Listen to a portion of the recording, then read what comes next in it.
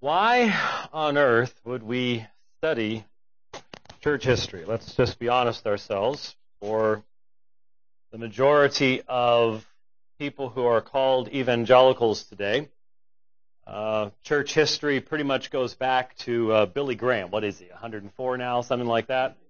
So he is in his, I think his late 90s, if I recall correctly. Very elderly. But for certainly in my own upbringing, I do not personally recall any particular emphasis upon church history. And if you were not raised within a Reformed style church, certainly in the more fundamentalistic General Association of Regular Baptists, as we were, got some garbs over there.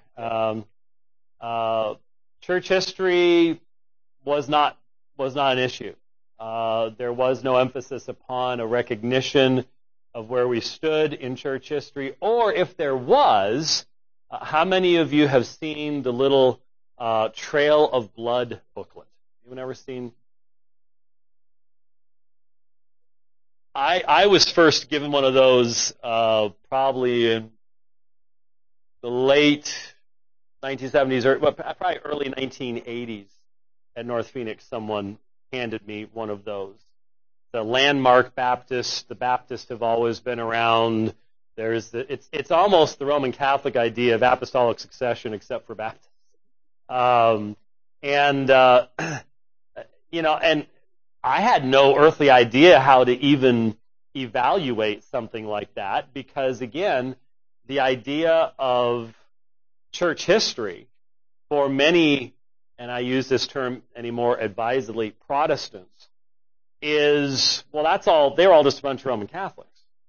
Up until the Reformation, and even then, even with the Reformation, well, then they were a bunch of Lutherans or something, or a bunch of Presbyterians.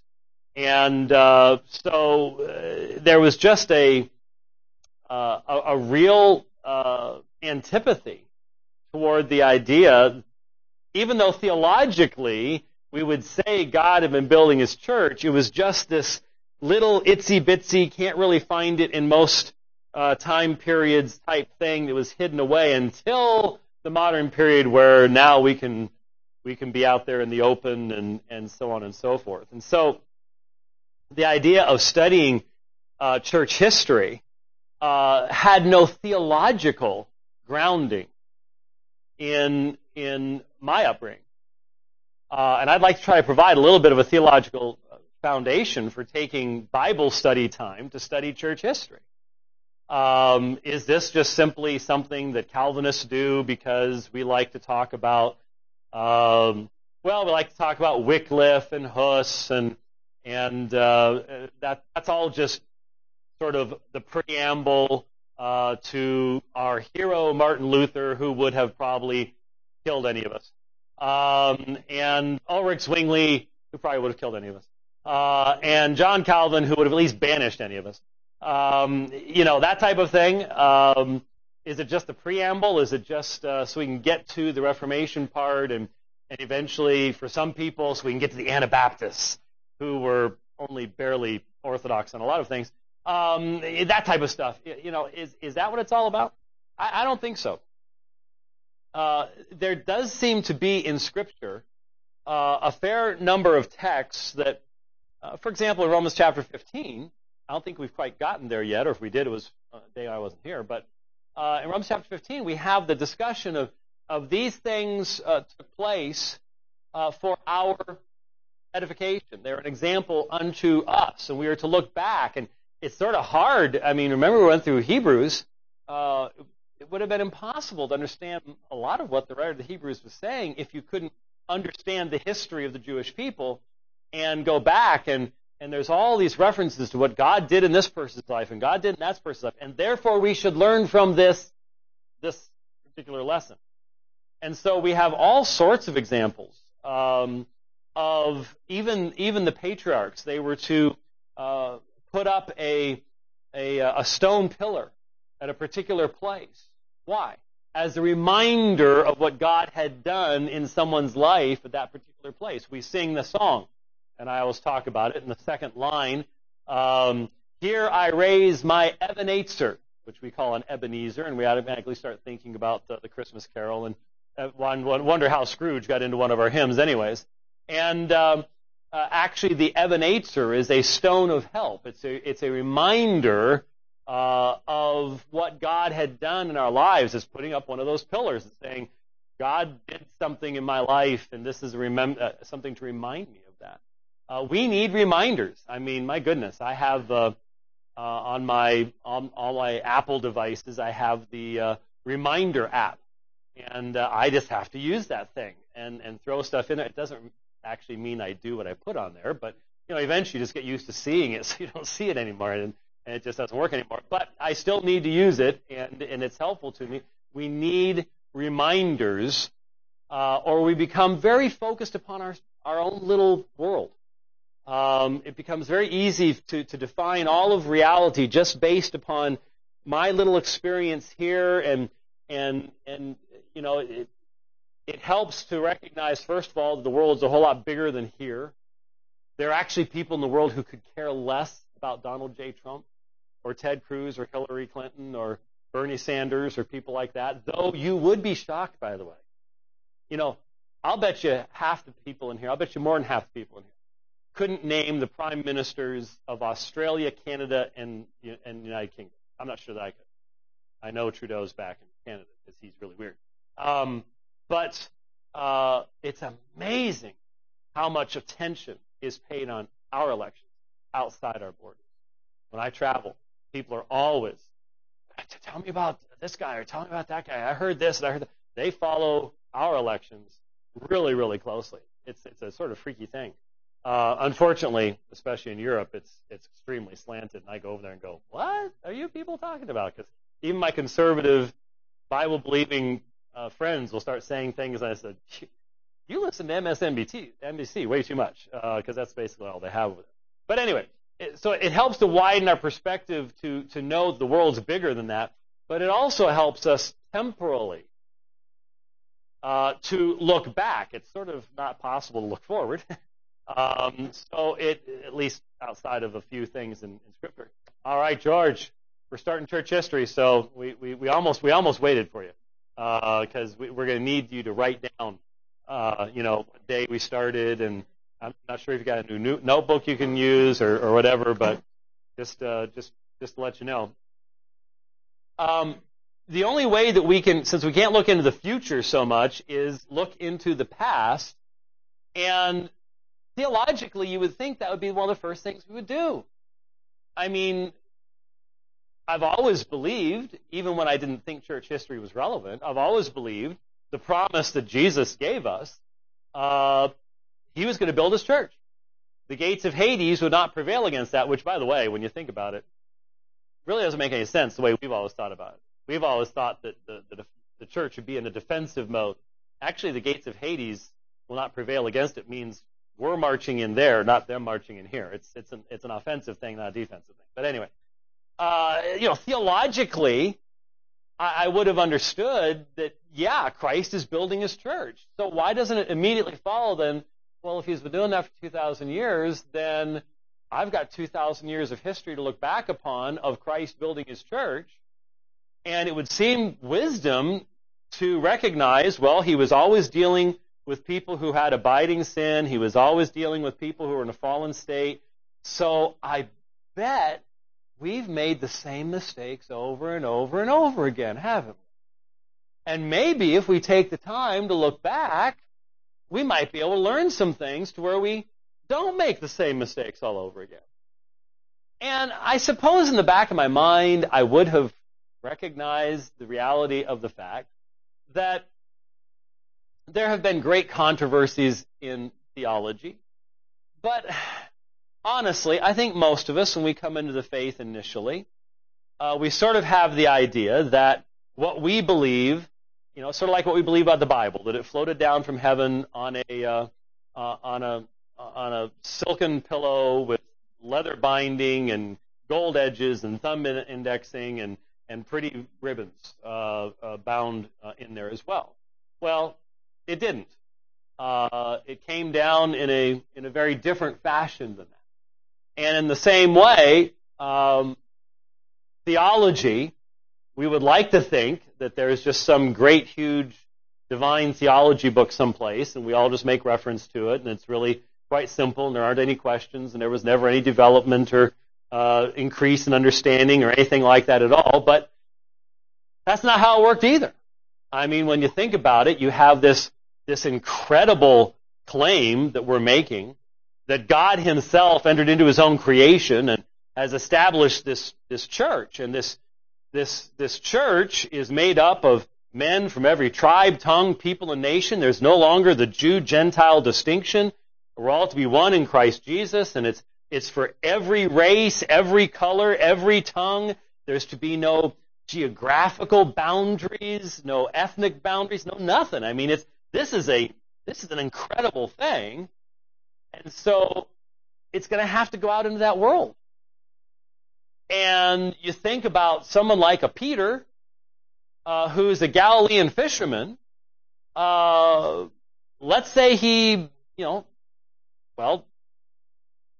understanding historically is that he ended up going to Babylon at some point. You think maybe once you leave the narrow confines of ancient Israel, you start going other places. You start going to places where Greek philosophy is prevalent, that people are going to start asking questions about what you're teaching that will be different than what would be the prevalent questions there in Israel. So the questions are going to be phrased and put into worldviews that maybe you've never run into before. And how are you going to answer those questions? Are you going to demand that they abandon who they are and adopt a completely Jewish worldview so that they can understand solely all those questions from a Jewish perspective, and so now you've got nice, simple answers. You can just go straight back to apostolic preaching and just repeat the answers to them.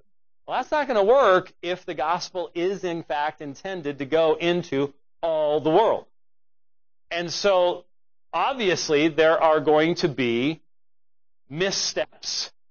There are going to be times when maybe even a well-known Christian leader comes up with some bad answers for various reasons, sometimes not nefarious, but certainly there are times we look back upon maybe an early church writer and we go, well, in light of later reflection and deeper biblical exegesis, that really wasn't necessarily the best answer. But at the same time, what that tells us then is that we need to look at anyone in church history and we need to try to interpret them within the context of the time they lived. We stand on the shoulders of giants, whether we understand it or not, whether we can name Athanasius and place him at the right time and the right century and understand what his role was, and whether we know anything about these names.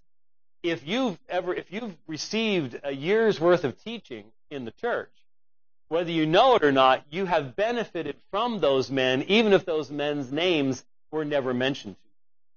Because the things that they struggled with and the things that maybe they spent their entire lives focused upon have become a part of the fabric of the faith that has been delivered to you, and even in the way it was explained to you. I mean, some of you have grown up in this church, not many of you, but some of you have grown up in this church, and so you've been in the Sunday school classes that are meeting right now, and various teachers have taken the time. Mr. Porter and Mr. Smith, for example, with some of the older teenagers, have gone through sections on systematic theology or apologetics or things like that. And maybe there wasn't a specific historical element to the systematic theology part, but there was, whether you knew it or not. The influence was there. And even some of the language that we use very clearly came from a point of conflict in history where clarification came about because there had to be clarification. Biggest example of this we'll get to in really a matter of weeks was the first ecumenical council. Ecumenical meaning worldwide, and that term has different meanings depending on who you talk to it, but the first truly major, sort of representing the entire church, visible council of Nicaea in 325 AD. And the issue of the council was the teaching of a man named Arius, who taught that there was a time when the Son was not. There was a time when the Son was not. So the Son was God-like. The Son was invested with divine power. But the Son, when you think of the chasm that exists between everything that's created and everything that's not created, he's on the created side, not the not created side. So he is not eternal. He is the most exalted creature there is, but he's still a creature. That is what Arius taught. And many were those who were opposed to him, but it was discovered fairly quickly that Arius, bright fellow, I guess allegedly he was quite good looking and liked to write music that promoted his perspective. And that, if you want to promote a perspective, write music. People can remember music. I mentioned yesterday a terrible, horrible thing. This must be why I wasn't able to catch up to Gary in the race yesterday. But about halfway through, I got a song stuck in my head. And it was Let It Go. Now let me tell you something. There are a lot of songs that get stuck in your head. That is not one of them that you want stuck in your head. It really, because the cold has bothered me normally. Okay, so and I blame my granddaughter for that particular disaster that overtook me yesterday. But yes, music is a very, very effective way of communicating something, even if it has no meaning whatsoever. As that song has no meaning at all, but you still can't get it out of your head, no matter how hard you try. It's just horrible. I see what happened is I pulled over to the side of the road and beat my head against a cactus for 15 minutes, and that was the difference between us. Right there, it was 15 minutes was trying to Let It Go out of my head. So Arius, anyways, back to Arius. Arius is a sharp guy, musically inclined. Obviously got a lot of people on his side thinking this is the proper way to go. And so they had to get together and they discovered that Arius could find a way around almost any verse in the Bible. You present almost any verse in Scripture that teaches the deity of Christ, and as long as you're inventive enough, and as long as your ultimate authority isn't a consistent form of exegesis, you can find a way around it. And so the Arians could say, we affirm every single verse that you show us in this way. And so the term that the Council of Nicaea ended up using was a very controversial term. But they found an unbiblical term. It's not a term found in Scripture. But it was the only way that they could pull the mask off of the Arians. The Arians could not say, yes, I agree to that. And so they used this term. They said it's based on this biblical teaching and this biblical teaching and this biblical teaching, but it's not itself found in Scripture, but it is the only way to absolutely say, we're saying this, not this. And so orthodoxy for the Council of Nicaea was defined on the basis of the term homoousios versus homoiousios. A single letter difference. Single letter difference. But homoousios, meaning of the same substance. Homoiousios would be of like substance. So in describing the substance of the Son, is he of the same substance of the Father? Is he truly deity? Or is he of a like substance? Highly exalted, but not truly deity. And so what is the illustration here? The illustration here is that very often definitions, the very definitions that we use today, were forged in the fires of controversy. When an issue comes up and it becomes a controversy, that's when you get a special focus upon examination of the Scriptures and what the Scriptures teach as a whole and how to formulate this. And really, the first 500 years of the Christian era are filled with key controversies, some of which truly are central, some of which demonstrate that there is a great apostasy going on and aren't central at all. Yes, sir. Homoousios. We're going to be covering. Trust me, we're going to be covering the Council of Nicaea very deeply in a few weeks. This is just an illustration right now. Just guess at it and see how close you get once we get there. Yeah, homoousios and homoiousios were the two, and then there's heteroousios, which means of a completely different nature. But the point is that these terms they come out of controversy, and many of the terms that we just simply take for granted, they themselves had an origin in time as far as coming to have the kind of significance that we have, that we give to them today. A lot of people will ask me when I do public debates or we've just booked the flights for next month. I'm going to be gone the first half of May to Cape Town, Johannesburg, London, and Belfast.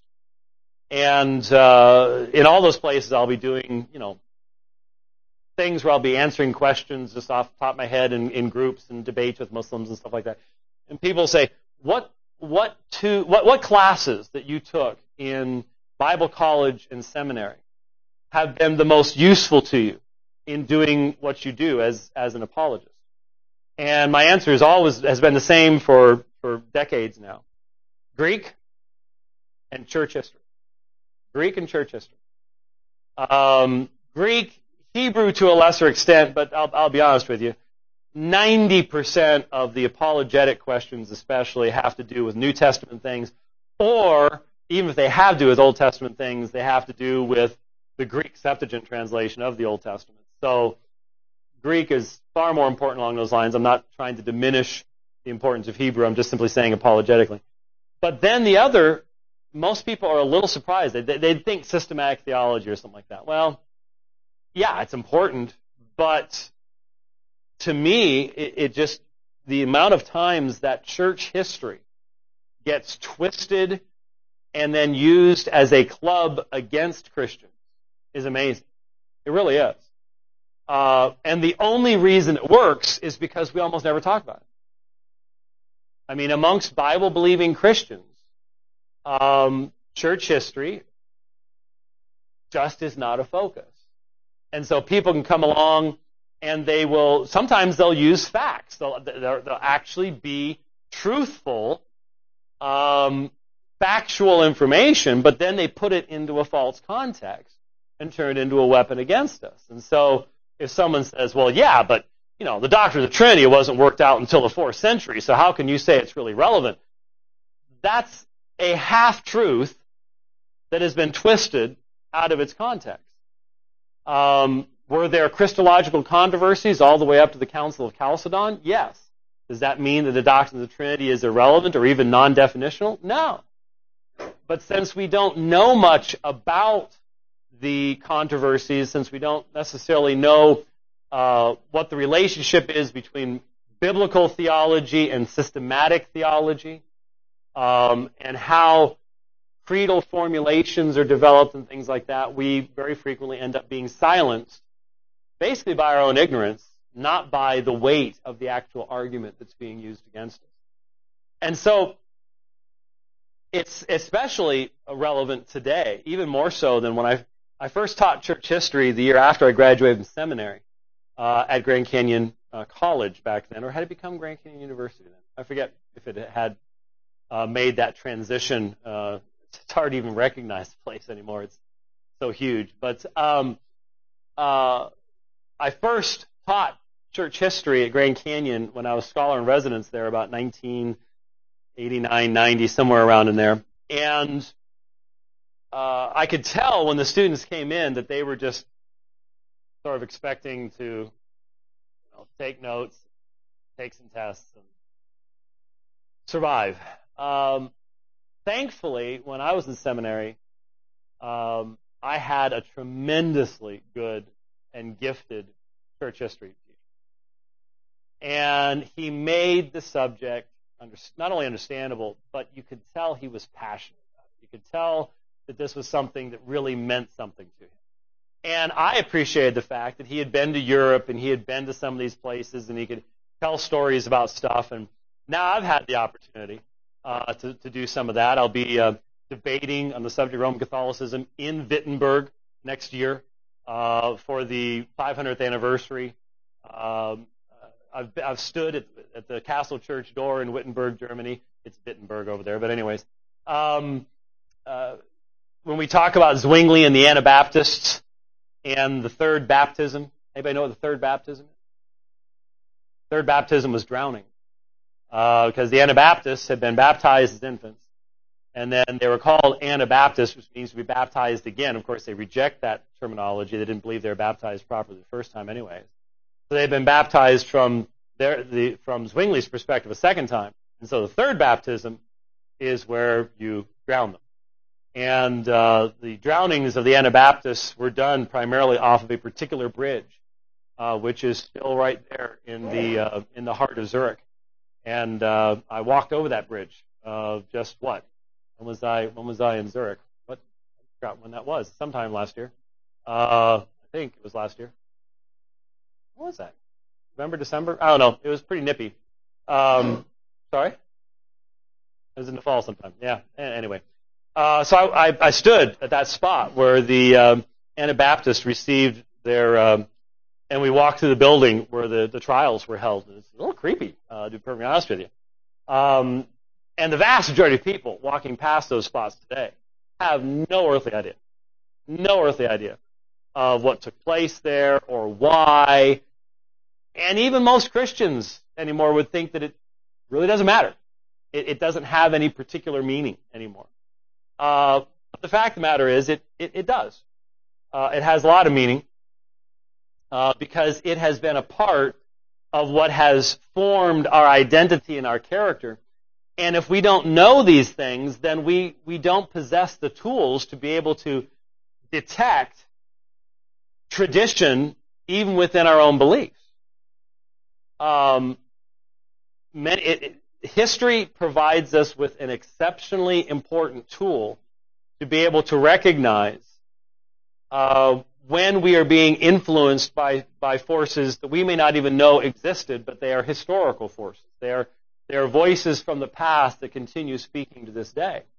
And everyone has them.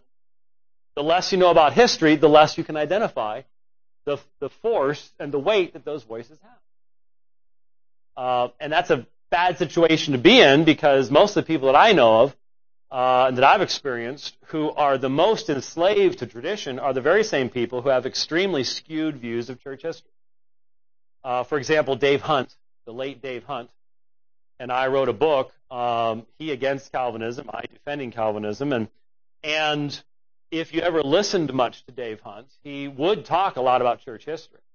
But from a scholarly perspective, it was this incredibly twisted, unfair, only see what you want to see on the page version of church history because he had such strong traditions. But he didn't know he had strong traditions, and in fact, those of you who have heard the encounter he and I had years and years ago on the radio station here in Phoenix, when I was interviewing him, at one point I said to him, Dave, that's just your tradition speaking. And his response to me was, James, I have no tradition.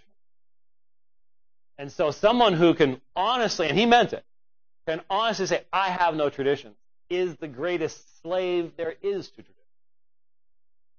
Because if you think you don't have any, you have no way of filtering it. You have no way of identifying it. You have no way of analyzing it. You have no way of asking the question, is this really a biblical teaching or not?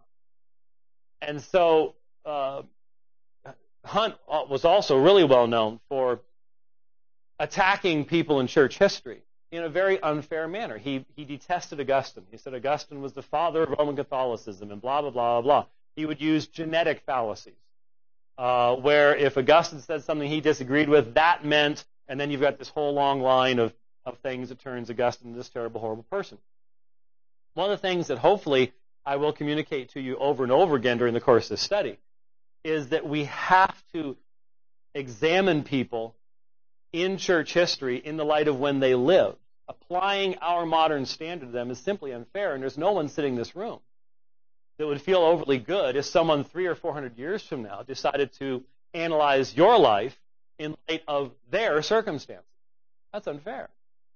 They may know things you don't know. You may know things they don't know.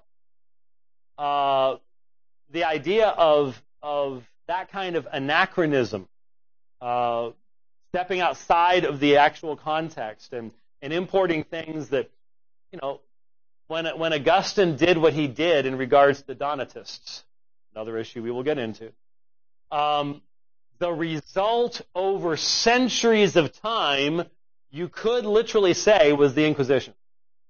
Augustine didn't know that.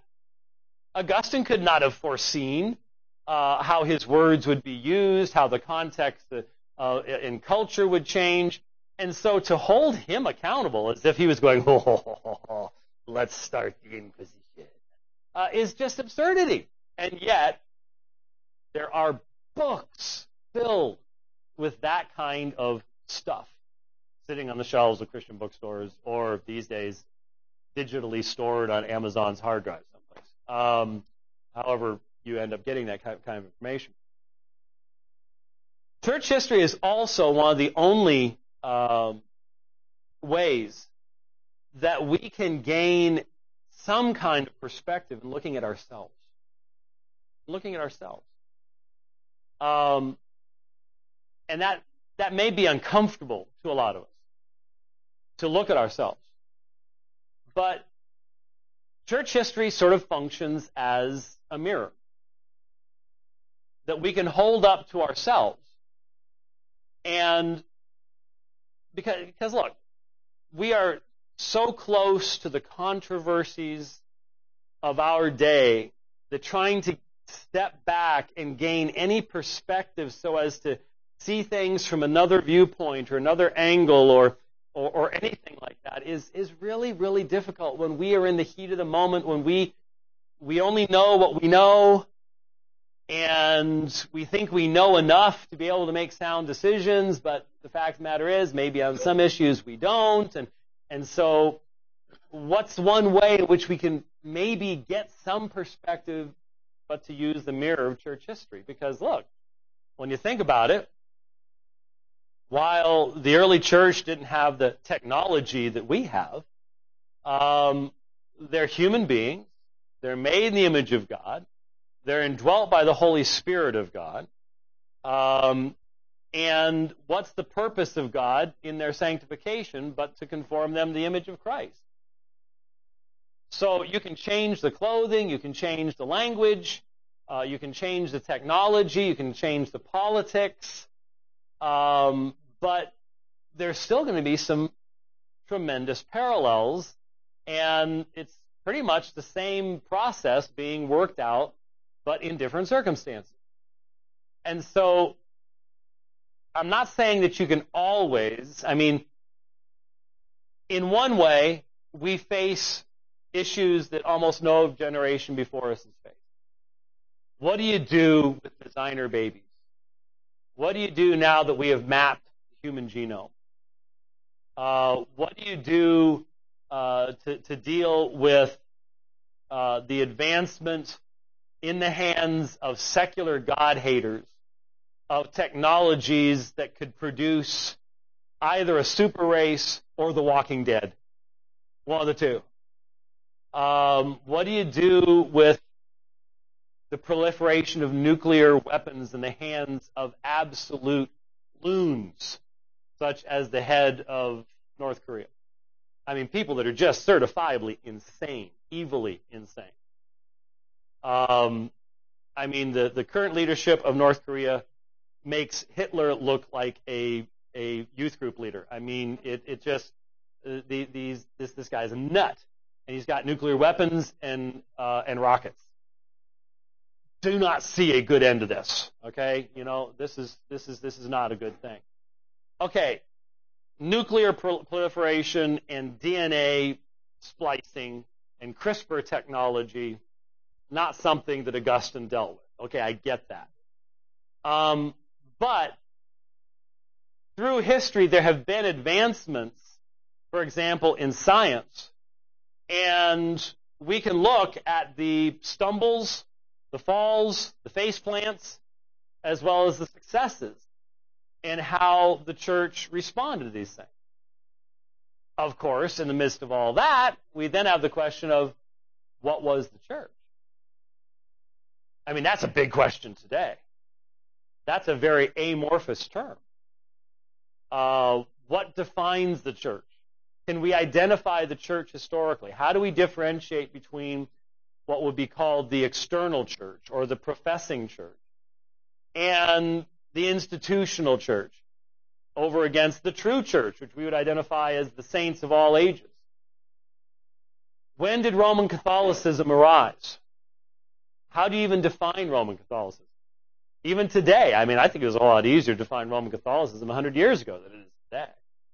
I mean, when you've got two popes alive today who clearly do not believe the same thing on a fundamental level, what does that mean? How do you even define Rome today? And when did Rome come into existence? And how much bad theology can a true Christian actually believe? These are important questions, and they're questions people struggle with. And even amongst Reformed folks, we draw those lines in our minds, but very frequently not so much in a way that if we applied them historically, we would be consistent. For example, we know that the Reformers loved Augustine. They quote Augustine all the time. But let's not fool ourselves. You would be somewhat lost in Augustine's church, at least the first few Sundays. And Augustine would have had certain beliefs, or at least certain, maybe not dogmas, but concepts and ideas that you would have gone, what? Where'd you get that? And he'd probably think the same thing about us too. And so how are we in the same church? Are we in the same church? I mean, there are some who would say, oh, no, but the Reformers certainly didn't believe that. The Reformers did not believe that they were founding a new church. They didn't believe that the church had simply passed away. So how do we define what the church is?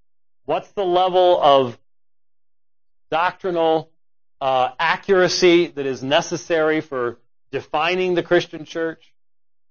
Can we even tell necessarily from reading the writings of the ancient church exactly where someone was? What's the ability of someone's written work to really reveal where their heart is? I mean, these are all issues that enter into our consideration of the generations that have come before us, and I would think that most of us would just naturally recognize the necessity to extend some grace in the study of church history. Because most of us don't think about the fact that someday, unless the Lord returns, we will be a part of church history. And as such, it's real easy for us to go, well, I don't want to be judged by those who come after me in an unfair or ungracious manner. Some of you are going, no one's going to care about me. Well, okay, but you don't know that. I mean, when we do think about some of the figures of church history, some of them were spectacularly unknown people who, in unusual situations, became very, very well known. things were thrust upon them. And that may not happen to you, but the fact of the matter is, if you just sort of set that aside, you recognize the need for someone to honestly, adequately, and fairly analyze what you believed in light of what you knew, not on the basis of what someone else is going to come up with later on. And so that is, I think, an absolutely necessary attitude for us to have. So all that requires the study of church history. Now, not everything in church history is overly exciting. We get to the Reformation. I love taking time to walk down the various rows of relics in the Castle Church in Wittenberg. And we talk about how if you stop before this particular spot in the Castle Church, there on display is a feather from the wing of the angel Gabriel. And you stop and you bow and you pray before that station, before the feather from the wing of the angel Gabriel, and you receive a certain indulgence, a certain number of days out of the suffering of purgatory, a transfer of merit from the Thesaurus Meritorum into your own account, so that you may not suffer in purgatory for as long. And then you walk down the road, the row, and you stop, and here is a true crown, here is a true thorn from the crown of thorns. Yes, yes. And so you pray again, and then you go to the next. And I've kept this one just for you. You come to the next, and here is a genuine portion of one of Jesus. Yes, indeed. Part of all the cloth diapers of Jesus. Right here, you pray before it, and you receive indulgences. And the catalog is absolutely fascinating. There's a stone from Mary's house. Well, all of Mary's house was transferred by angels to Loreto, Italy. You didn't know this, but carried. I mean, just, big old honkin' angelic transport right over to Italy. And all sorts of... So there's some things in church history. Some of you are looking at me. No, seriously, I mean it. Some things in church history, really interesting. Some other things, especially right toward the beginning, are so foundational, they're a little tough. I'll have to admit. We got to know something about the Greek context into which the gospel went. So we got to know a little something about Stoicism, Epicureanism, Got to do it. Not everything's equally interesting or exciting. Yes, sir. Just a little bit past. I've never taught past then, and so we'll pretty much get just past the period of Reformation. Yep. Anything else from the introduction? Right? Have I at least sold you on the fact that it'd sort of be good to spend some time covering this, even though we spent 11 years or something? Yes, sir.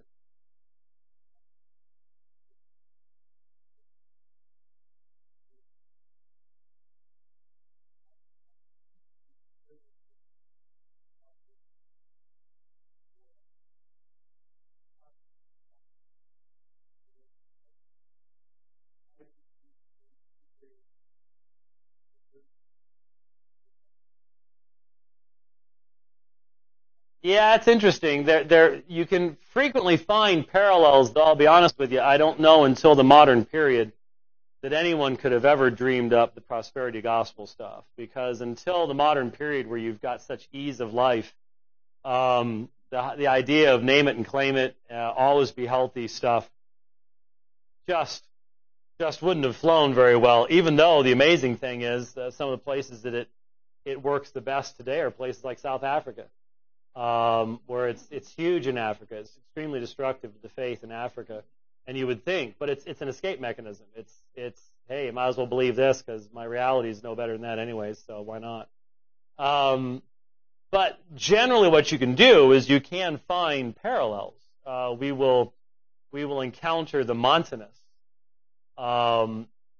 in the early church, and really strong parallels to what's on, I never mentioned the station, but it's between 20 and 22, and really, really strong parallels as far as prophets and stuff like that. But it's normally more on a conceptual basis than a specific thing. I mean, the Arians, for example, very similar to Jehovah's Witnesses, but they were more orthodox than Jehovah's Witnesses. Jehovah's Witnesses did not deny the personality of the Holy Spirit. So there can be differences, but it's more of a conceptual thing. Yeah, it can be. There's a lot of stuff you look back and go, yeah, that's still happening today. Yeah, definitely. Real quick, we're out of time.